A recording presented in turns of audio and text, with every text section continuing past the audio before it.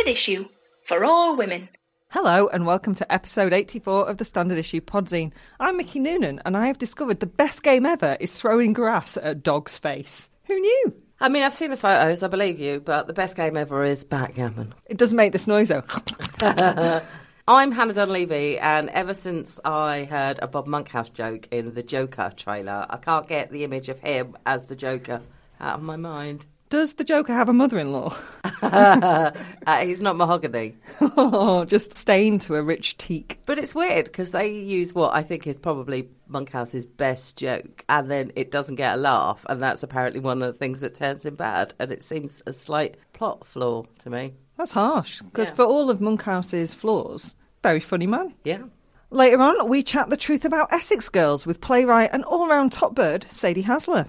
Journalist Carrie Gracie tells us about that dispute over equal pay with the BBC and how it led her to write Equal, an urgent call to arms for women to fight for equal pay and for men to help them get it. You might have noticed Jen's not here, as she's off on her holidays, the cheeky rascal. But you'll hear her in Jenny Off the Blocks, where she's chatting to former England star Eni Aluko about her memoir, They Don't Teach This. And we talk characters who make me TV smashingly angry, as Dunleavy Does Dystopia does Never Let Me Go. But first, rogue your Brexit boat. At least there's T-shirts and a world on fire.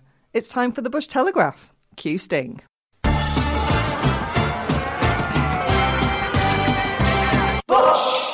Telegraph. Welcome to the Bush Telegraph, where we are hashtag stop the coup, hashtag stop the coup, and hashtag stop the coupe. It is definitely best to be on the safe side here. Sweet, sweating Jesus riding a bicycle on a church roof in a Perspex box. Yes, that's where we are. Yeah. I would attempt to explain to you more precisely, but A, it's way too complicated, and B, it will probably have changed by the time you hear this. Maybe just slam your tits in a car door repeatedly. The effect is much the same. This weekend, hundreds of thousands of protesters took to the streets at events all over the country after Prime Minister Bumblefuck McPants-on-Fire's attempts to achieve a no deal by proroguing Parliament were about as welcome as an Uber driven by Prince Philip. And so we finally arrive in the upside down. Ken Clarke is saying he'd accept Corbyn as PM. A former PM, John Major, is taking court action against the current PM. And Owen Jones has finally climbed off the fence to appoint himself the People's Prince. That's how bad it is. Meanwhile, Michael Gove says the government won't necessarily abide by any laws passed to block a no deal. The message from the government seems to clearly be, if you won't let us win, we're taking our ball home. The message from us needs to be equally clear. It's not your fucking ball. Yep, too right. But at least everyone will have the food they need, eh? Yep, that is a direct quote from Michael Gove, or to give him his official title, Mr. Sarah Vine. The General Toad for Hire's declaration gives the finger to predictions released by the British Retail Consortium. As a spokesperson for that organisation told The Mirror, it is categorically untrue that the supply of fresh food will be unaffected under a no-deal Brexit. Also, Gove, not everyone has the food they need right now, you twonk. But I guess, being a Tory, you don't really see the poor as people. Up in Scotland, Boris Johnson's impersonation of a tin pot dictator got him called, well, just that, by First Minister Nicola Sturgeon, who expounded on her feelings in an editorial for the Sunday Post, writing, "The last week has brought events that I have never witnessed before in all my time in politics, and, it must be said, events that I never thought I would see. The spectacle of a British Prime Minister attempting to shut down Parliament at a time of national crisis to railroad through the most divisive and potentially damaging peacetime policy, arguably in living memory, is one to chill the blood." Hear, hear. Meanwhile, the leader of the Scottish Conservatives, Ruth Davidson, did what she does best. Ran away. Run away! Run away! Announcing she would be stepping down to spend more time with her newborn son, which prompted a lot of speculation as to what the future would be for the Tories north of the border. Side note, who gives a fuck? And some sympathetic editorials about the pressures on working mums. So I may well catch some shit for saying this, but you've seen Band of Brothers, right? I have seen Band of Brothers. So for anyone who hasn't seen it, or it's been a while since they've seen it, Easy Company has several leaders during their time in Europe. It starts off with Dick Winters, who is played by Damian Lewis, and they end up with Spears, who's like the really gung-ho action man. And in the middle, they have a guy called Foxhole Norman, who is completely and utterly terrible. When they're in the Ardennes having the shit shelled out of them, he keeps just crawling up to people and saying, just hold the fort here. I'm off for help. And that's just the image I have of Ruth Davidson is just crawling over to Nicola Sturgeon saying, do what you can for Scotland. I'm going on maternity leave. I'm fucking off to spend more time with my kids. Yeah. Foxhole Ruth. Foxhole Ruth. I interviewed Val McDermott for our Thatcher documentary, and we were chatting a little bit about Brexit at the end, and she said to me that she had no sympathy for Ruth Davidson because she just managed to stay absent the whole time when there were votes on Brexit. And as Val put it, lesbians know when they're getting pregnant. She's done this on purpose. OK, let's talk about the other lies. Information that Johnson's dictatorship is flinging into the public sphere like so much shit from a monkey cage. Those with any spare cash after stockpiling tea bags and cat food might want to get their hands on some tasty Get Ready for Brexit merch. 6 mugs and 4 T-shirts for me, please, bozo. They'll really fucking brighten up the bunker. What could well be the UK's biggest public information campaign ever has launched in order to encourage Joe and Jean public to visit the Get Ready website. gov.uk/Brexit uses multiple choice questions to offer bespoke info. And I'm sure you'll be as surprised as I was, it's not that helpful, to be honest. Renew passports earlier, buy a GB sticker for your motor if you want to take it to EU countries, and brace yourself for some mobile phone roaming charges. Most of the recommended actions are listed with a warning to do it as soon as possible. Sure, OK. Do what? The only thing the website seems to be categorical about is that we're going to be crashing out of the EU on October the 31st. I don't understand how you can apply for your passport any earlier than now, though, really. Do it as soon as possible, Hannah. Ever been really angry that a TV series was cancelled? Yes, loads. Yeah, well then you might have some sympathy for unemployed writer Imperial Young, who has embarked on a hunger strike after Netflix cancelled what turns out to be yet another of her favourite TV shows, The OA. I mean, it's obviously completely stupid, and I find her mentions of Gandhi borderline offensive. But when asked by journalists what on earth she was doing, Young said, this is just one step too far. I can't lose the OA too. I've had it. This is the hill I'll die on. And you know what? When I look at the news, I kind of get it. How much shit are we supposed to put up with? Good luck to her. I think we are all that woman on the edge. Indeed, what with all the doom and gloom in the news, you'd be forgiven for thinking the world is actually on fire. And by forgiven, I mean you'd be right. Thousands of fires are ravaging the Amazon rainforest in Brazil, the most intense blazes in over a decade. It is, to put it mildly, fucking devastating. The Amazon basin, home to about 3 million species of plants and animals and 1 million indigenous people, is crucial to regulating global warming, with its forests absorbing millions of tonnes of carbon every year. And it's us humans that are destroying the lungs of the earth. The locations and timings of the fires are consistent with land clearing, with the anti-environment rhetoric of Brazilian President Jair Bolsonaro. That sounds a bit like Hairball, though. That can't be a name. Mr. Jair Bolsonaro. People, we have a Hairball scenario. I mean, in fairness, given the decisions he's making, I would trust something I'd pulled out of your vax to make better decisions. Anyway, President Jair Bolsonaro has been encouraging such tree clearing activities since he came into power in January.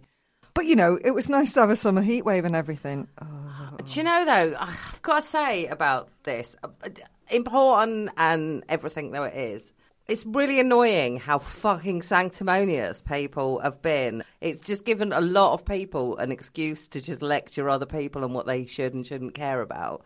I saw the World Wildlife Fund about 10 days ago tweet, why is it everyone was so interested when Notre Dame was burning down, but they're not interested about this? And the first answer underneath was, look to yourselves, mates. This is the first time you've tweeted about it and you're the fucking World Wildlife Fund. I mean, there's a point on both sides there, I think. Yeah. The Notre Dame thing was horrible to watch, but the amount of money that came pouring forth for that and yet doesn't come pouring forth for humanitarian efforts is disgusting. I know, but a lot of people are saying, why aren't other people talking about it? And then you look back through their timeline and they are also not talking about it. Yeah. Is it just me or is anyone else worried about the Amazon being on fire? Exactly. That is what I'm seeing a lot of. And it drives me mad. I get it. Meanwhile, Hurricane Dorian continues to rampage. As I speak, the Category 5 storm is pummeling the Bahamas with catastrophic winds. It is, to put it mildly, very bad news for the island chain, with Bahamian Prime Minister Hubert Minnis telling a nationally televised news conference that it is probably the most sad and worst day of his life. US states Georgia and the Carolinas are looking on nervously, with all of them issuing evacuation orders for their coastal communities. And what of that country's president? Well, vehement climate catastrophe denier Donald J. Fucknut sowed confusion when he said incorrectly that Alabama would be hit by the storm, which forced the National Weather Service to issue an update. So he said it again at a press conference. He also repeated his claim that he wasn't sure he had ever even heard of a Category 5 hurricane, despite 4 of this category of hurricane already happening during his tenure. Presumably you just can't count that high, right? Want a bit of good news? Oh, for fuck's sake, yes, please. Well, it seems that fortune does indeed favour the brave, as opposed to miserable middle-aged cunts on Twitter. Hooray! Oh yes, 16-year-old environmental campaigner Greta Thunberg arrived safely in New York last week, having crossed the Atlantic in a solar-powered boat rather than fly, which would have been a whole lot easier. And I can empathise, having recently been on a train to Edinburgh. Let's ignore all the horrible shit people have said about her and just say, well done that girl. Well done that girl. More news next week. Well, you have equal pay, but, they're not equal, are they? Sexism of the week. It's that time of the week where we celebrate female achievement with a trophy that looks like tits. Yep, over to UEFA, which this week scored a goal that turned out to be something of a handball when it named Lioness Lucy Bronze as Women's Player of the Year, then presented her with a shiny pair of Norks.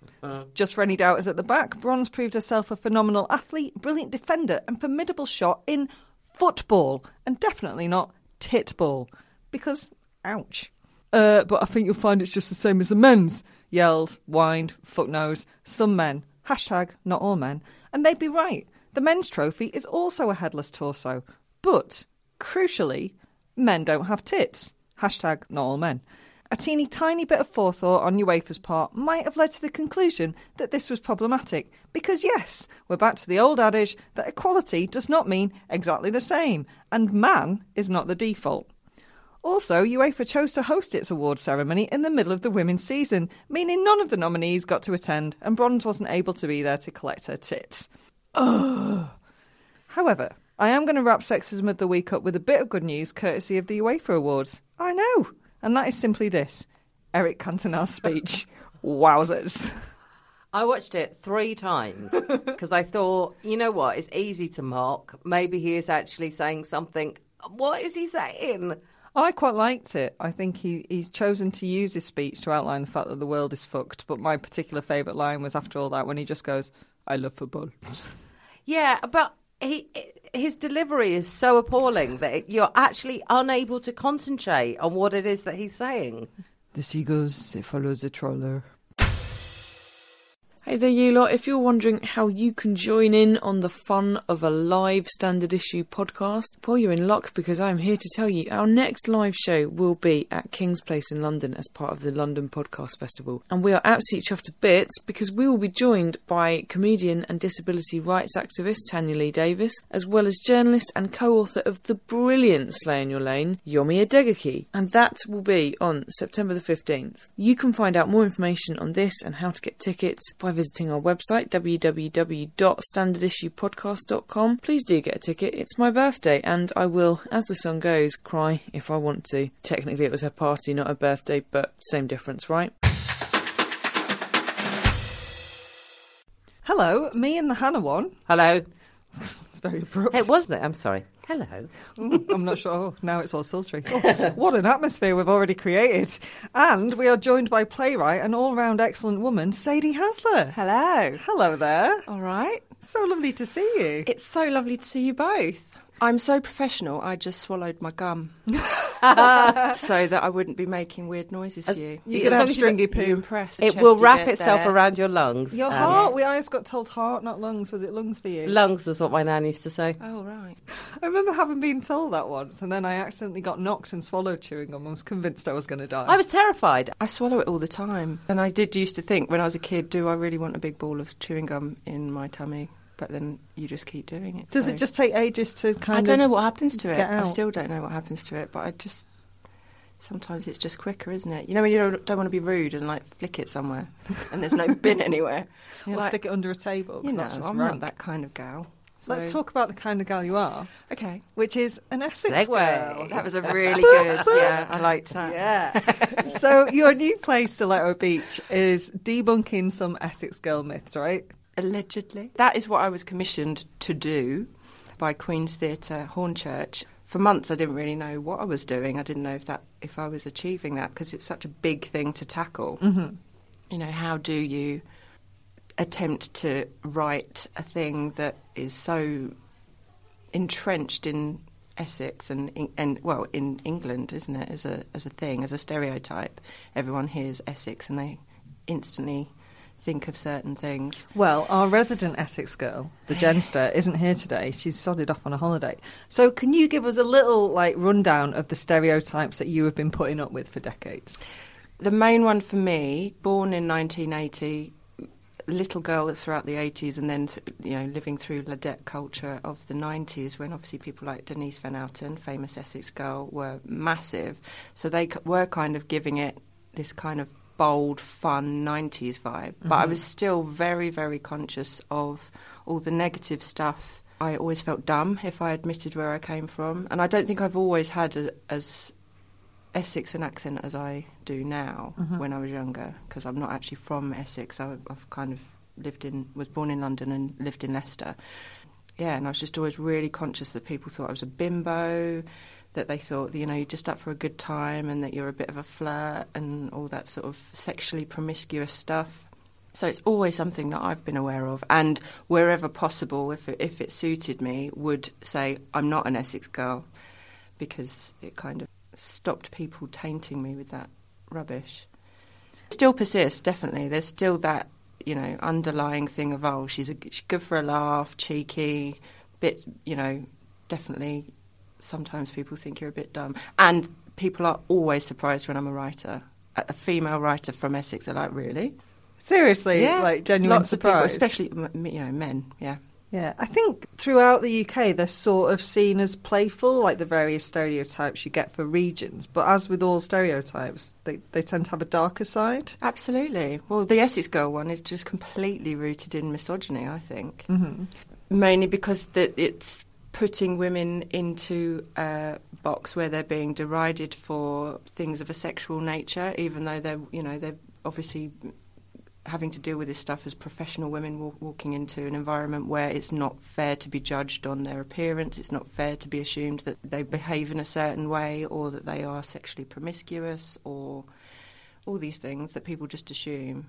I have to say, part of me is a little bit jealous, to be honest, because I come from that bit of the country that has no stereotypes whatsoever. I'm from the home counties. Who gives a fuck? It's literally nothing. So the idea that anybody has any sort of regional identity, I'm like, hey, that is something. Really? Yeah. But I have to say, when I was younger, the thing about Essex was that it was common. Yeah. And the irony is, too, our definitely. Essex girl is actually posher than both of Yeah, us, that's isn't true. she? Jen's So the that's middle class one in the room, isn't yeah, she? so that's clearly bollocks. But that was sort of in the 80s when I was growing up. Yeah. And you're like, a whole county of people can't be common. That's ridiculous. No, and also what is common? I mean, it's Yeah. a dreadful word. But I think there's definitely, when I've kind of been looking into the Essex stereotype and the Essex girl stereotype, because obviously they're, the wider stereotype, it's interested me to see that it's definitely a class thing about, people coming out of London, coming out of the East End, trying to, making new settlements in Essex. New and money as well, rebuilding isn't new it? money, Yeah. and that whole kind of aspirational thing. So, yeah, there's a lot of big money in Essex where people have come out and they're making money, so they think, why spend this money on somewhere tiny in London when I could move out and have a massive pile in somewhere in Essex? So there is that aspirational thing that then, once you've got money, you are part of a different class, and whether you're welcomed to it or not is another thing. But it's tricky because there is a lot of money and a lot of people who are very resentful of being judged as common, because they're like, hey, hang on. They see they've climbed up, I think that was birds of a feather. They were in Essex, weren't they? Chigwell, wasn't it? Yeah, Chigwell, yeah. I think that's kind of what... Yeah. Considering that there were 4 channels at the time, how many people watched that? I think that probably did a huge amount of damage to the Essex brand, as it were. Absolutely. But it's really weird because I read an article by a journalist called Tim Burrows, who's a Southend lad, who's brilliant. He's done this. He did years and years and years of research and wrote this amazing long piece for The Guardian, which he should turn into a book. But he said that the Sharon and Tracy came from the Birds of a Feather thing. And then I thought, well, hang on, that's really weird because those two characters weren't your typical Essex girl in terms of the glamour and that, they were quite stay-at-home, quite... They weren't living They a wouldn't life have been of on drudgery, Towie. but, they weren't going out clubbing, were they? No. They weren't going out and living a promiscuous life. They were harping back to their partners who were in prison. They were in prison, yeah. They were in prison. So although they had the money and lived in Essex, they weren't your stereotypical Essex women, I don't think, other than their accents. When you were doing your research, did you find out where these stereotypes came from? It came from the 80s. Essex man, Essex girl kind of followed. It's fairly short. new then. It came up because of this aspirational thing of these kind of men from Essex getting jobs as brokers and working their way up and making a lot of money, but being seen as new money. So not having any class whatsoever, but coexisting. White boys, yeah. Yeah. So that's where that came from. And then the Essex girl stereotype kind of bubbled up alongside it in terms of women being seen as... They weren't the ones making the money, but they were the consumers that lived with the Essex man. So they were the ones that wanted all the cash and going out shopping and clubbing and being vacuous. That it's man and girl. Exactly. Yeah. The girl thing, don't get me started. But We want to get you started. Yeah. But yeah, so I found that interesting. What are your views on Essex girls? Not coming from Essex, how have you looked in? Do you feel like you've ever made judgments? I suppose... I mean, I don't really, for my little greenhouse, don't have any stones to throw, but, I guess it's that, whereas, a northern woman is kind of, we're supposed to be fairly brash, particularly as my family come from Liverpool, it's a similar sort of, don't trust them, they're a bit wide boy, they're a bit, the girls are really slutty, and I guess it's easy to just group people in together. But I'm hopeful that I haven't gone, she's from Essex, she's not for me about anyone, which is what the stereotypes would tell you, that they're not for anyone, apart from other Essex girls, which is ridiculous. So I'm hopeful that, no, I've not been a prejudiced dick, but I'm sure there are, like Towie made sense to me that they would set it in Essex, so I guess that's prejudiced. Yeah. But then it's been, forced down. I don't watch it. I'm not wearing that as any sort of badge of honour, but I guess... You can't avoid the posters for it and the trailers for it and stuff. It was massive. They are still making it. Yeah, I don't know. So. I watched one episode of it. The very first one, I had to review it for something, and then I've never watched it since. And I have had years of just being furious about it. And now I'm just I just really don't care because I just don't. Number one, it's not real. They're just it's the producers that are just whipping up these characters and doing it all for their own benefit. So, see, I used to work at a regional newspaper that Essex was in our patch, or parts of Essex were in our patch. Parts of Essex that were in our patch were no different from the places in Cambridgeshire and Suffolk that were in our patch, like Saffron Walden, because that's really middle class, it's really rural, really just posh middle class area that you think the idea that was Essex, I'm putting quotation marks for people who can't obviously see them, in the same way that, girls queuing up to go to a nightclub in virtually no clothes and white stilettos is Essex, is a nonsense. But that last image is also Newcastle, it's also bits of Manchester, oh my it's God. also Portsmouth. Liverpool. When I was touring, I was going around the country so much and obviously turning up to gigs at night, so I was seeing the nightlife and around the clubs and everything. So quite often we'd see girls out in the street and whatever, and I was just, some of the places I went to, I think Newcastle and Nottingham stand out as places where I was just like, wow, this is way more Essex than I've ever seen in Essex. if that is, although if that's what you're associating with. Essex. The last time we went out in Essex, possibly the only time we've ever been out on a standard issue doing Essex, everybody was dressed like the gladiators from the 1980s. Their haircuts were very gladiators. Yeah. There was a lot of mullets going on. In a way that they had picked their style in the 1980s and they were now in their 50s and it hadn't changed. Harwich. Dover Court. Dover Court, yeah.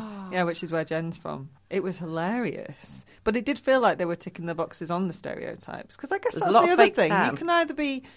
Like, some people get offended or rile against, not even offended, but rile against it. Or you can either go, do you know what? Fuck you. If you think this is what we're like, Yeah. let's just amp it. Absolutely, yeah. I'd argue that the stereotypical Essex girl look is now Instagram face. Absolutely. It's just a very current look that's just, anywhere. So when Queen's Theatre asked you to debunk these myths, where did you start?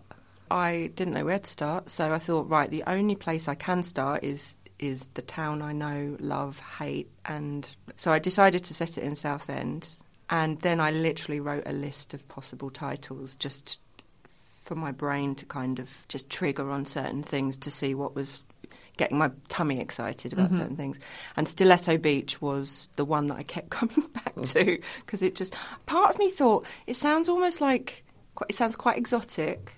And it sounds almost like a war's gone on there as well, like a famous battle as well, which I kind of was drawn to. And you've got a very good line in strong female leads and all-female casts. Yeah. Is this happening again? Do you know what? I actually did write some boys in. I had some What? blokes. Get out. Yeah, I know. And I thought, no, I'm not always going to be about the all-female thing. And then it was Doug, the artistic director of the theatre, who was like, babe, you don't need them. He said, just cut them out. And I was really reluctant at first, because one of the male characters was the old kind of set in his ways sexist pig agent of one of my characters, Dame Vivian Steele, who is based on Helen Mirren, a Southend girl. And I thought, no, I really want him, because he was such a grotesque representation of the men who don't know how to act around women now that they know that certain behaviours are wrong. The post-Me Too casualties. Exactly. And all those old dinosaurs that just are thinking, fucking hell, I want to make this joke, I want to do this, but I know I can't anymore. I don't quite understand why. I know things are shifting, and that you can see the calculations going on in their heads as they just try to figure out how to be a man now. So I really wanted that, because I wanted people to just fucking hate him. I hate him anyway. Yeah. Yeah, we can hate him Do you from know what I mean? just hearing about him. Yeah. What a cunt. What story does Stiletto Beach tell? The tale of two friends, Kelly and Leanne, who have always lived in Southend, who you would probably from the outside see as pretty typical Essex girls. And a newcomer moves into town, into the flat next door, who is not from Southend, not from Essex at all. And she is a Guardian journalist, and she very soon writes an article about Southend, Essex, and the Essex girls, and they read it.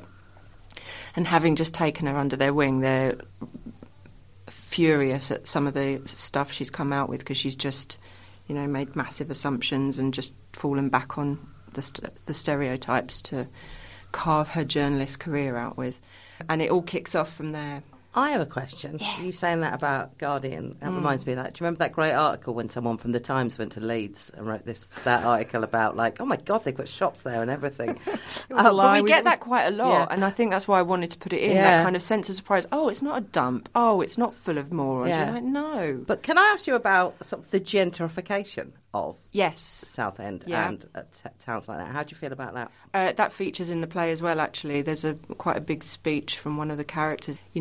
People move down, buy up the big houses, meaning people can't afford those houses anymore that come from the town, and then they're pushed out to the outskirts and then made to feel like scum for being for daring to be local and daring to sound local. My personal feelings on it are, I don't like wankers.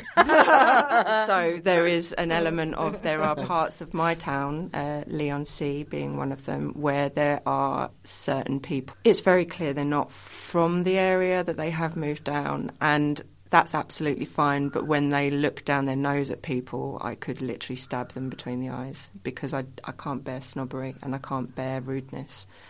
It's tricky. It is tricky. Especially when it's going on so close to roads that I know and love from when I was a kid, absolutely just being just drowning in poverty and drugs and all sorts of things. And to be able to see the shift where certain parts of the town have been built up and regenerated, and other parts that used to be lovely are kind of going through a bit of a shabby phase. And I know that's all the natural flux of a town, and that happens. But when you see the mass wealth a few streets, or the same as London, a few streets away from poverty, it's sickening, isn't it? It does make you feel sick. It's horrific. And lucky that you're somewhere in the middle. Yeah. You know. Stiletto Beach opens at Queen's-There Hornchurch today, if you listen to this fresh out of the box on Wednesday, and runs to September the 28th.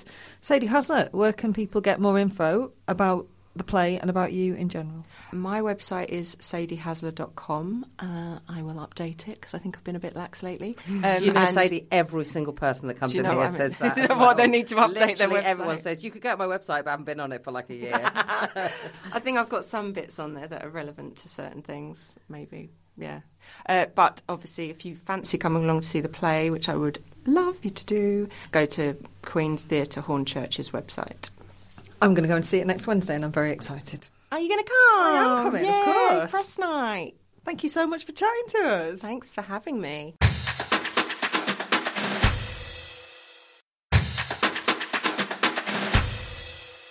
All right, it's Jen here. If you like what we do here at Standard Issue and you want to keep hearing some excellent content made by excellent women, yeah, us, we know, you can do so by visiting our Patreon page, www.patreon.com/Standard Issue, and chucking some dollar our way. Thanks very much. Hello, you are about to hear a taster of a fascinating chat that Hannah and I had with the magnificent woman that is Carrie Gracie. When we met her, obviously we played it well cool like, but if you check out my stupidly delighted face, which you can see on the photo of us with Carrie on social media, I mean, it's fairly obvious that I was chuffed to bits to meet this fierce, courageous, BBC arse-kicking woman. There is much more of this conversation to push into your ear canals coming this Sunday, but for now, here is Carrie recapping exactly what happened when she took the Beeb to task for a massive gender pay gap. And, you know, how she made an organisation confront inequality and hopefully start to reform. In our chat, Carrie mentions that her donation to the Fawcett Society led to it forming its Equal Pay Advice Service in partnership with YESS Law, Yes Law. And that helps women wanting to fight for equal pay. So for further details on this, please visit www.fawcettsociety.org.uk. And it almost goes without saying that you should totally get her book, Equal. And there's more info on that at the end of the section. Hello, Hannah. Hello. And I are joined by BBC News journalist and author of new book Equal, A Story of Women, Men and Money, Carrie Gracie. Hey, Carrie. Hello. Thanks very much for coming in. Very exciting. I guess it's almost part of your job description, and it's certainly your Twitter bio to add ex-BBC China editor. I think that's just because I haven't got around to changing it. Actually, I think I have got around to changing it now. I checked this morning. Did you? I Is did. it still saying ex-BBC China? Yeah. Oh, I might change it now. But let's start by recapping how Equal clearly started. Could you tell us how it all kicked off with the BBC? So it really kicked off in 2017 because the BBC was forced to make some pay disclosures. And these were pay disclosures that for the first time allowed individual women to compare their pay with men doing the same jobs, which is obviously very unusual because we live in a society where a lot of pay is secret and a lot of women can't possibly compare their pay with the man at the next desk doing the same job because it's never discussed. And I think we're still in a society which sees talking about money as a bit uncouth. Well, uncouth and just somehow terrifying and, you know, I mean, it makes us very awkward, doesn't it? I mean, there are stats that say we're far more happy to talk about our sexual partners, our sexually transmitted diseases, whatever, than we are to talk about our pay. Yeah. Which is unfortunate because that's how women lose out. And so going back to my kind of beginning of my story, in July 2017, the BBC was forced to publish some figures about everyone was earning salaries over 150,000. And I was 2 days into or 3 days into a holiday, and I didn't really want to think about it. But a friend of mine said, have you looked at these figures? The friend that I was staying with, she said, you know, what are all these men doing on this list who do the same job as you and they're way above your pay? I thought you asked for equal pay when you went to China. I'm thinking, yes, you're not wrong. On that day I learned that, you know, some of the men that I ostensibly did the same or similar work as were earning nearly twice as much as me. I mean, I know that, but yet it still elicits a gasp. It's ridiculous. Well, the other aspect of it is I literally had gone in and said, I will not do your China job for you, because they were desperate for me to do it because they really didn't have another obvious candidate and they wanted it done. I said, equal pay is one of the key conditions for me. I had 3 conditions for doing the job, and equal pay was one of them. Because a lot of women at the BBC had suspected that this kind of thing was going on, but we didn't have hard facts, and it's uncomfortable to challenge it. You know, you'd rather talk about the journalism. It's not polite to talk about money, as we were just saying. So on that day, we all kind of grew up in one fell swoop. How hard was the decision to pursue what you knew was rightfully yours?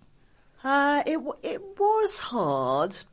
It wasn't hard at the beginning. It got harder. Yeah, it was a really drawn-out process. So that all started in July 2017, and a lot of us grouped together. We wrote letters to our Director General. I have to say, I did not draft or send the letter. I just signed my name because I was kind of like resolutely going in the other direction, not to the Outer Hebrides, onto my, I just really wanted my holiday. And all this stuff at the BBC is like, the BBC is one never-ending cycle of dramas of one kind and another, and crises that management make worse. So I didn't want to let it disrupt my holiday. So I'm not going to name the people who did get the letter together, but anyway, I signed it. We wrote to the Director General, said, sort this out. We as senior women at the BBC want to stand up for all women at the BBC and say this is not acceptable.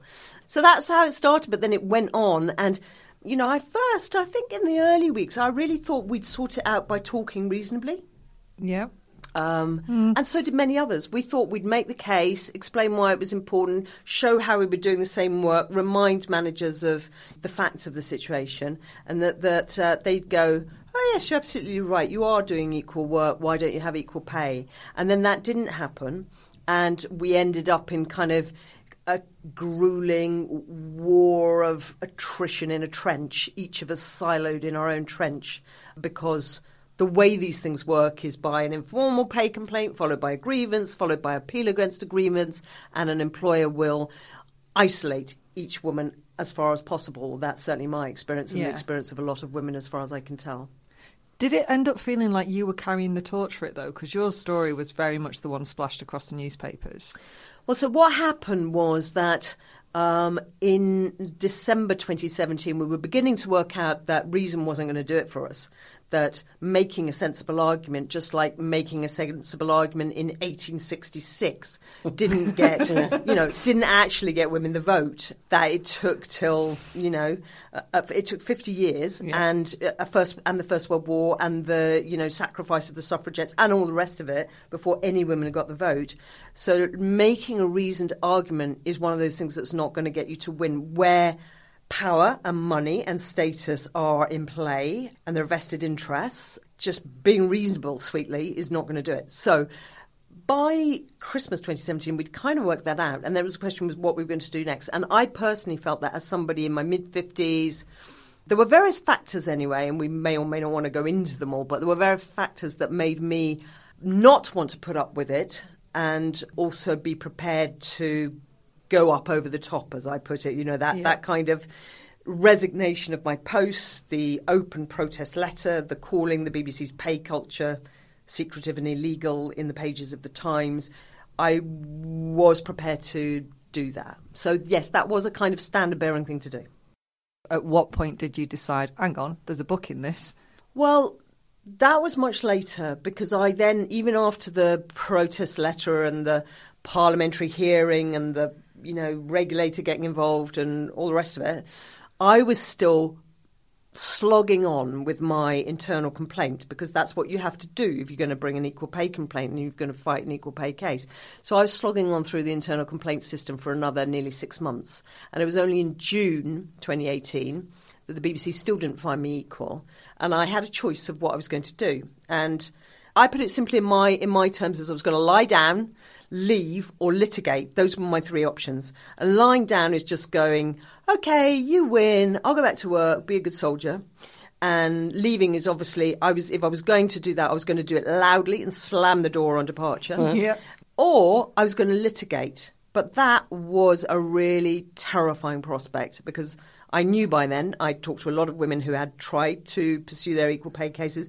It's just a horrendous road, so hard for women to pursue that. You know, they risk their livelihood, they risk their career, they risk their financial security because it costs so much to go to court. They risk their mental health. I cannot tell you the number of women who have described awful mental health problems that they've suffered as a result of taking these workplace fights with their bosses, you know, who've not been prepared to give in and lie down. Anyway, so I was getting to this point where the BBC came back. It was the end of the road. I'd gone through the informal complaint, through the grievance, through the appeal against the grievance. It was nearly a year of fighting that, my own personal case. They came back, and the end of the road is when they give you your appeal outcome and they say, this is the end of your road. You have no further recourse here. And so I had a choice of whether to litigate or not. And I thought at that time, I can't do it. I'm just not strong enough to do this. This is just going to crush me because it's not that the BBC itself will destroy me, because I'll be so angry that I will take this to court and I will win. And I will fight them every day on the way to court, and I will win that battle in the court of public opinion every day because it matters to me. But I will be so angry that I will crush myself inwardly at the same time as I'm doing that. So that was what I was worried about. And I thought, well, the other thing I could do is if I leave, I could write a book to alert all other women to the danger and the need to be vigilant, because there is no cure to unequal pay at the moment, because the law is so unfit for purpose and the battlefield is so unequal between women and their employers. So if there's no cure, the only thing that women can do is protect themselves by prevention. They have to prevent the unequal pay from happening to them in the first place as far as they possibly can. So that degree of vigilance is what is required from all women now, I feel. So I was thinking, well, I could write that book. I could leave, slam the door, write that book, say, listen up, we all need to be vigilant. And then what happened was I was going to leave and do that thing and write the book. Then the other BBC women said, you can't leave. Are you mad? What message does that send to everybody else? Because I was kind of, in terms of the process, I was out ahead of the process. There were other people with informal complaints and grievances, but it was like you're going up a mountain and you're at the top of the line, and there are others. And so it would look to everybody else that I'd reached the top of the mountain and jumped off the cliff if I left. And to me, it felt like just getting out and breathing fresh air again and a kind of victory. But to other people within our movement, our sisterhood, it didn't look like that. It just looked like the wrong message to send. And I could, in my truest self, also see what they meant. I could see that I would find it very hard to answer to Emily Pankhurst or Oprah Winfrey or any of these women. You know, what were you doing? You were a privileged woman with a voice and a public profile, and you would not take on the fight.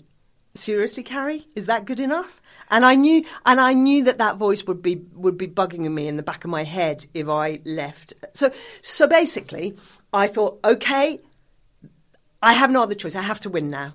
So I went to see the Director General of the BBC, and I said, well, first I wrote to him and I said, I'm going to fight you in court and I'm going to win. And I said, just what I said to you. I said, not only am I going to win in court, which is going to be the 50th anniversary of the Equal Pay Act, and you are going to be the test case to mark that anniversary. How happy are you about that? But I'm going to beat you every day until then as well. And so I think he thought I was mad and bad enough to do it, and that it would be uncomfortable. And therefore, to cut a long story short, they settled. And as I see it, they surrendered.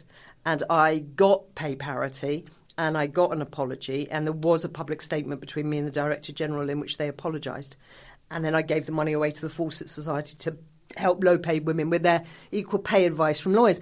So all of that happened. But anyway, I'd kind of already had the idea for a book. I still had this, I describe it as survivor guilt.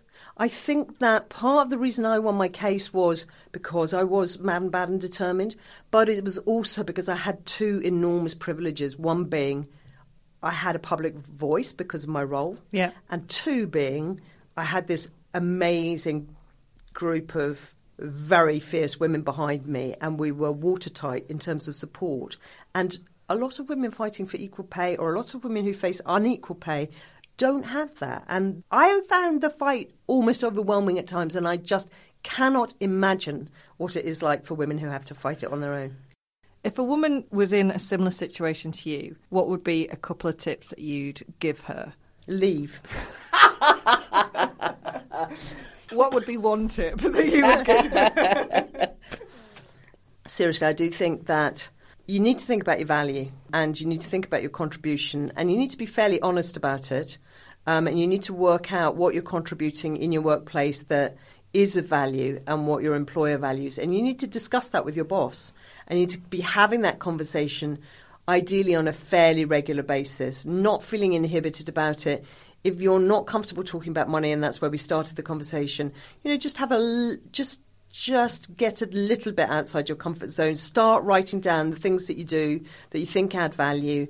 Even drop them in an email to your boss. Just start trying to have conversations about money, and maybe start with your friends and family and then start with your colleagues. And the best place to start in terms of colleagues is possibly someone who's just left or is leaving, so that they don't feel inhibited about telling you about their pay.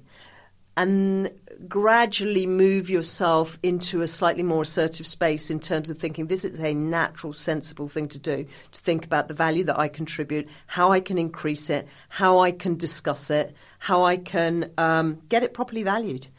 And if your employer is not taking that seriously, if your employer has a very large gender pay gap, if they don't have a sensible narrative for why that exists or how they intend to narrow it, if the winners in your workplace look exactly like the previous generation of winners and nothing like you, i.e. by gender or sexual orientation or socioeconomic class or whatever, then start asking yourself why you're there and whether they are the kind of workplace that might change and whether you better be moving if they're not going to change, especially if you're young, I think, because you don't ideally want to leave it until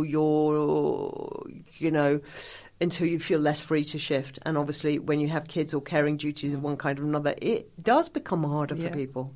And so if you're young and mobile in your career, you want to start really identifying whether your workplace is somewhere that shares your values. Equal is out on Thursday, the 5th of September.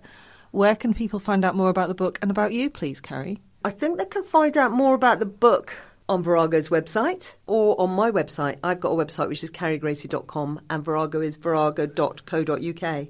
And if I can do a plug for my China work, that's where the conversation started with the value of that work, of which I was immensely proud because it was done in the teeth of so much opposition from the Chinese. Oh, and I forgot to mention that when we think about, why I did do that, going up over the top and, bearing the torch, I told the Chinese Foreign Ministry when they said, what on earth were you doing?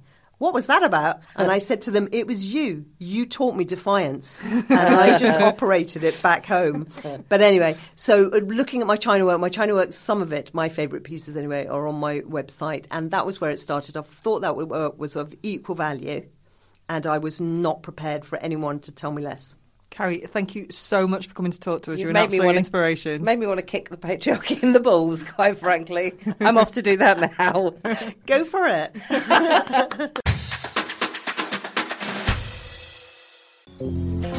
You play ball like a girl! Go on, do one, kid.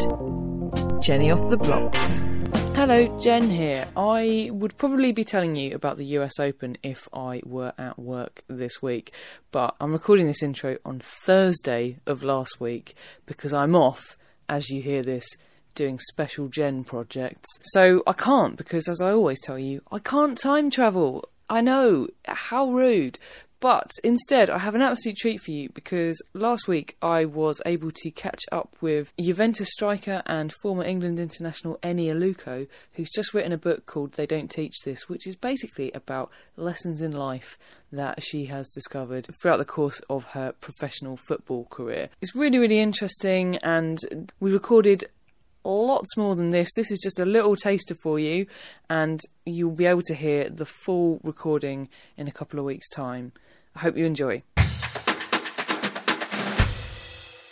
I'm joined by Eni Aluko, Juventus striker and former England international, to talk about her new book, They Don't Teach This. Eni, hi, thanks so much for joining me. Thank you for having me. Obviously, you've had a really long career now. You started when you were a teenager, you joined Birmingham City. I guess you weren't professional at the time, semi-professional, and that was a long time ago. So you will have seen an extraordinary amount of change in that time. I actually support Charlton Athletic. I do, yeah, I know. At the time, Charlton and Arsenal were the sort sort of the main teams. Yeah. And people forget that about Charlton. They forget that. Pioneers. And obviously it all kind of went wrong when, sadly, we were relegated. So what kind of impact did that have on you sort of early on in football, and how has that sort of changed over time? Well, I think at that time, Charlton, as you said, were one of the best teams in the country, and moving from Birmingham to Charlton was the equivalent now of like moving from Birmingham to Chelsea. Like, it was a massive step up for me. And at the time I was at college and I was travelling two days a week to London, and it was a big deal for me. It was a big step up, playing with, players like Pauline Cope, and legends of the game at the time. But it was semi-pro, and I was getting paid sort of £100 a week, £100 a game if you played. If you played, you get paid. If you don't play, you don't get paid. If you're injured, you don't get paid. So that was the reality of it. And for me, it was like pocket money for college. It wasn't, by no stretch of the imagination was it a career path. So I had a bit of a problem because I loved what I did. I loved playing for Charlton, but then I was 17, 18, and that's when you start to have to make real decisions about your career. So when Charlton collapsed, it was like, oh God, okay, now this really cannot be a career path now. Like, it's I've got to focus on my education. I've got to focus on my career. And so for the longest time, I just thought I wasn't going to play football. I thought it was just going to be a hobby. And then I got the call from America to go to America and play professionally. And that's the first time when I could actually call football a job, but it wasn't in England. It was somewhere else. So actually, professional football in England is a really new thing. It's only the last 5 years that, you can actually say, right, I've got a contract and I'm paid to do this. This is my job. And I don't have to do anything else. I can pay my mortgage without panicking, which is a sharp contrast to the men, for example. So it's moved on a lot, and I think the Olympics helped that, 2012. I think opening up the Olympics, people went, oh, women's football's all right. And then the club started getting on board, and then the FA started trying to put more investment into it. But honestly, growing up, I never thought we would be where we are now. I think the FA player is really exciting. They're going to put the WSL games on the internet, basically on a platform that's like free to watch. You've got to give the FA a lot of credit for what they've done in the last few years with the FA WSL. They've really taken on board some of the complaints that fans had in terms of fixtures, in terms of just the access to information. Broadcasting, I think, obviously they had good intentions with getting a broadcast deal with BT Sport, but that was still not, it was still pay-per-view TV. And what you need is accessibility to the women's game. So that move now with the FA player is amazing, because people around the world will now be able to watch women's football free every week. The only slight issue I have is that we're coming off the back of a World Cup that was watched by so many people. And the only issue I have is are you spoiling fans to become armchair fans? In England, if you look at men's football, it's tradition to go to a game. Even if you can watch 5 games on your sofa, people still go to the game. Why? Because their grandpa did it, their dad did it, their mum did it.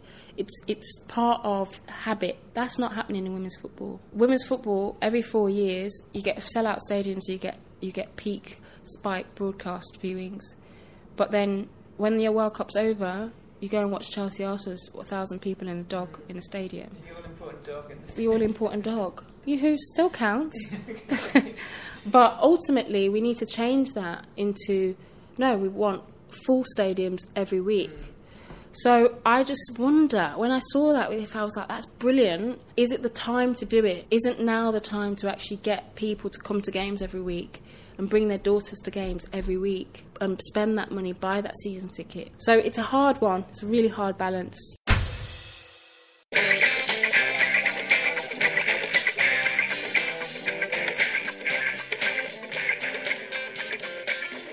Welcome to Dunleavy Does Dystopia. Dunleavy, what vision of, well, not quite a future hell, did you watch this week? This week we watched Never Let Me Go, which I think is 2010.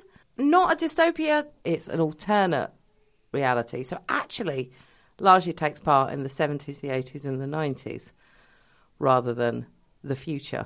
Mm-hmm. But I suppose you could argue, looking at it, that it could still happen, just not in the past. if that makes sense. Does that make sense? It makes sense, It yeah. makes sense. Okay, it's based on the novel by Kazuo Ishiguro, which is... Have you read it at all? I haven't read it. Probably about 2003. I should have Googled these things, shouldn't I? But I was having a lovely time. He wrote, most famously, The Remains of the Day, which is allegedly his best book. I'm going to say I actually think Never Let Me Go is his best book. And therefore, this film was up against it a little bit. It's actually got a really interesting cast because it's got a cast that were all on the cusp of being a lot more famous than they were when they made this. Keira Knightley is probably the only really big name in it when it was made. Yeah, it absolutely shocked Carey Mulligan to fame, though. Yeah, Carey Mulligan, Andrea Riseborough, Andrew Garfield, Sally Hawkins, Monica Dolan, all of whom weren't really that famous when they made it and now are considerably more famous. And is that Charlotte Rampling? Yes, Charlotte Rampling's in it. Again, I suppose she was famous before this. So, give us a few broad strokes of the plot. It's very difficult to actually tell you what it's about without doing spoilers. And I'm generally not that bothered about spoilers, but I genuinely think that everybody should read Never Let Me Go. And I'm more concerned about spoiling it if you're going to read the book. So I'll try and do it in as a non-spoilery fashion as possible. It opens at a hospital with a grown-up Carey Mulligan watching a young man undergo an operation. And they do mention a couple of words in there. One of them is donor. Then it goes back in time to a children's home in the No, not a children's home. I would say what resembles a boarding school. Yeah. In what they say is the 1970s. But it explains to you that in this alternate universe, technology has advanced quite considerably and that huge medical advances have been made. Basically, it's now possible to live way over the age of 100. So clearly there's something happened. I don't think it's a spoiler when something's been around for this long. And Okay. also it kind of means I can't say any of the stuff I want to say. Okay, so as time progresses, you learn that, and it's very much as time progresses, there's no revelation. It's just basically you start to put two and two together. Sally Hawkins is a teacher. She tells them they won't make it to be adults, these children. And slowly but surely you realise that these are clones and that they have been bred to donate their organs to wealthier people. First thing I've got to say about this film is it's incredibly well cast. Like, seriously, really well cast. Because Carey Mulligan is, and she later was in Suffragette, does a very good every woman. She's nominally the lead. It is kind of split between the three of them, but she has the narration, so she is the lead. She played Kathy. Before he went off to Hollywood, Andrew Garfield did a really fine line in Socially Awkward but Kind of Lovable Young Men, which he does here again. That's Tommy. I have the third character, Ruth. I have to say that I don't think I've ever disliked a character in a book as much as I dislike Ruth. And therefore, Keira Knightley is quite well cast as her because I've never been able to warm to her as an actress. And therefore, I found her easy to dislike, if that makes sense.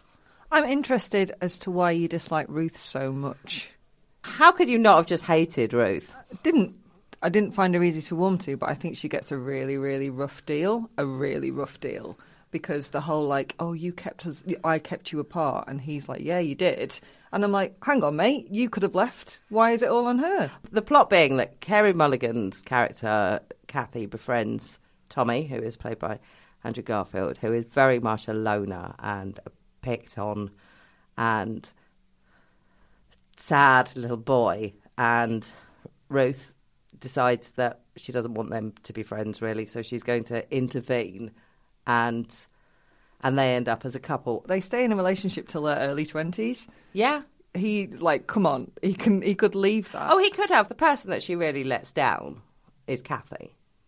And she does really let her down. Yeah, she does. She's a shit friend. I'm not saying she's a likeable horrible character. friend to her. She's a really, really shit friend. And, like, she's mean about it as well. But I just think she gets a really rough ride in that she's, like, painted as being such the bad guy many years after she's been in a relationship with someone who has stayed with her. And that tips it, I think, you know.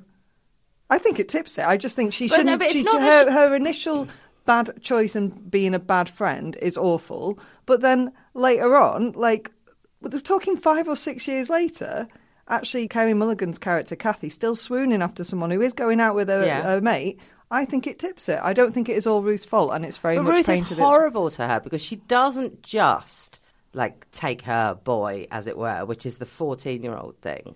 She continues to be a massive bitch to her. She constantly reminds her that she doesn't have a boyfriend. She's not part of a couple. She should feel left out. And she does say a number of really unpleasant things to her. I'm not saying she's a likeable character. I just think she got a lot more shit than she deserves. Well, she carries a lot more blame than I think is hers. To be fair, in the book, Ruth is a lot worse person than she comes across in this, I would say. And I would say that Tommy is a lot more substantially broken person than he comes across in this. But yes, I dislike Ruth intensely, not because she does the, she stole my boyfriend thing, but that she then goes about to try and belittle Kathy at every opportunity that she can. Yeah, I think she's an unpleasant person. I still don't think it's all her fault. No, I didn't say it was. I just said I really but dislike her. The film says it is. Yeah, the film. Well, they don't know if the film does. They do. Yeah, he does. He does. Yeah, I found that problematic. Yeah.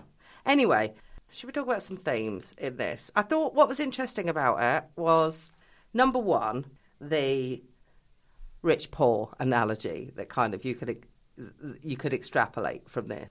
Obviously, these have been cloned, and we don't have cloning, but we do have a situation now that exists in the world about, I don't think we're not legally selling organs yet, but, there's a lot of going abroad for things. Oh, yeah, there's a huge black market. For all sorts of stuff, for surrogacy, there is a black market in which basically you are renting a womb. There's also a black market in breast milk. There is all sorts of things, and it's always women who end up paying the price for it. So, yeah, I didn't think it was a massive reach at all. No. I mean, it's horrific. That's the film is almost a horror movie, I think. A very, very gentle, very restrained, subtle isn't it? Horror movie, particularly because it's all that muted colours very restrained is a good word for it. But it's horrific because I can see it happening. I can absolutely imagine it happening because the rich absolutely feed off the poor right now anyway. Yeah. It's just a matter of time. That's how it feels. It feels like it could be our dystopian future. Yeah, I agree, 100%. And I don't think it will be clones for us. It will just be, let's go at the third world. And when I say rich and poor, I don't even mean rich and poor in this country. I mean, first world and the rest of the world. Yeah, I agree with you. Just stripping it for parts, as it were. The other thing is the question of science, just because you can doesn't mean you should, which, again, when you look at some of the shit, that how true any of it is, I don't know, but some of the shit that's been said about Epstein, including him trying to engineer his own master race with his own sperm, impregnating people. Yeah, and transhumanism and that sort of thing, you think, it's always worth us questioning just because you can. Well, doesn't mean you should. If there's any time we should listen to Jeff Goldblum from Jurassic Park. Well, because actually it's interesting is when Keira Knightley is in the state she is at the end, trying to be less spoilery, but... She looks thin even for Keira Knightley. And they go off on a day trip. They're talking about Hailsham, where the school/home that they were in. And she says that she's heard that it's been closed down. And that basically, things have got worse for clones now. And now they're like battery hens. Yeah. And you think that's kind of a great example of, the best intentions. Even piss poor intentions, like trying to, basically rearing these children for parts. Even they now start to look like they were actually quite nice compared to what is now happening 20 years down the line. I think we can just look at farming as well. It isn't that far away. So it's incredible that they managed to make it so funny. Couldn't stop laughing. It's not, there's no lols to be had. There's not. And the last thing to say is that the sort of interesting point at which you look at and you think, with the sort of passive nature in which some people accept their fate. And I think that's probably what's the most interesting thing about Never Let Me Go. Because there are points in it when you think, why don't they just run away? Yep, I said that out loud to the television several Why times. don't they just run away? And then they've been brainwashed from a very young age. If you look when the ball goes out of grounds, Tommy won't go and get it. Yeah, they are chipped as well, though. They do a little thing and they beep in every Yeah. time they come back into the house. But to what degree, like, that might just be able to be cut out of them. Do you Yeah. know what I mean?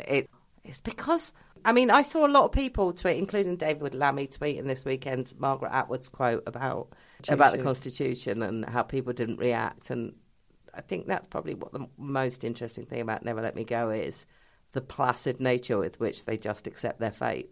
Because this film doesn't have that. You remember when Jen said, why is there always one person who rises up? And it doesn't have that. It's just... Well, it does. It has Miss Lucy, almost. She's the one who tells the kids earlier than they would find out. But it doesn't have one of them. No. In any way that rises up and does it. They have these funny little ideas. Donald Gleeson, there's another, like, name that is a lot more famous now, has heard this story. It's really crushingly sad, isn't it? Because it's this really infantile fantasy that they all, like, feed off. And you just think people your age should know that's just bullshit, but they haven't been raised like that. But in the end, they just Monica Dolan's character says, like, you know, that she thinks that Ruth wants to complete, and then she says to Kathy in it, and when they want to, they usually do. And it's that's interesting, I think, that concept of, you know, just giving up. Just genuinely just giving up. And if it's depressing, maybe the answer from Never Let Me Go is don't fucking give up. Cut the chip out your arm. Never, don't give up. Never, and just run into the street. Is there a Cassandra moment?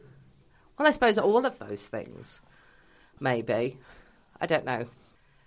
It's difficult to say, isn't it? Because of the way it's done with that kind of sort of 1970s jaundice look. You kind of think, oh, it's the past. It's quite clever in that you think, oh, this is, you know, this stuff happened in the 70s, but so you haven't got that high-tech, hard, like white metal look that science fiction usually comes with. Mm-hmm. It comes with the sort of odd muted hues. I don't know. What do you think? Do you think there's one? I think we're past it. I think the Cassandra moment is don't faff with nature for our own ends. Yeah. Yeah, well, that was the 40s we learnt that, or didn't learn that, wasn't it? We just don't seem to be learning any lessons, Hannah. We don't. Did you like it, though? I thought it was horrific, but beautifully done. Yeah, it made me cry. I knew the story before I watched it. And you can't really avoid it when it's been around for 10 years. Yeah, I did. Like's really funny word on this kind of film, isn't it? I found it really scary. I don't think we're that far removed from it, and it just reminded me how appalling humans are to fellow humans. It's awful. How many Arnies are we giving it? It seems weird to rate it in Arnies, but we've got a theme. We're sticking to it. I was going to say, I feel like it should be in Dolly the Sheeps or something. How many Dolly the Sheep? I think that's more crass, if I'm honest. Yeah, I mean, I think it's got some flaws, but that is, like I say, if you get the impression that Ruth was a nicer person than I did, No, I don't think she's a nicer person. I just think she is given all of the blame when it isn't all her fault. Okay, in that case, it's not as good as the book. So 4. Okay. And what about, like, for predictions? Yeah, I think it's pretty spot on. Yeah, it's terrifying, isn't it? Let's give it a 5. Oh, God. Oh, it's horrific. Can we watch something lively and fun and, like, unrealistic? RoboCop. Let's watch RoboCop. Yes.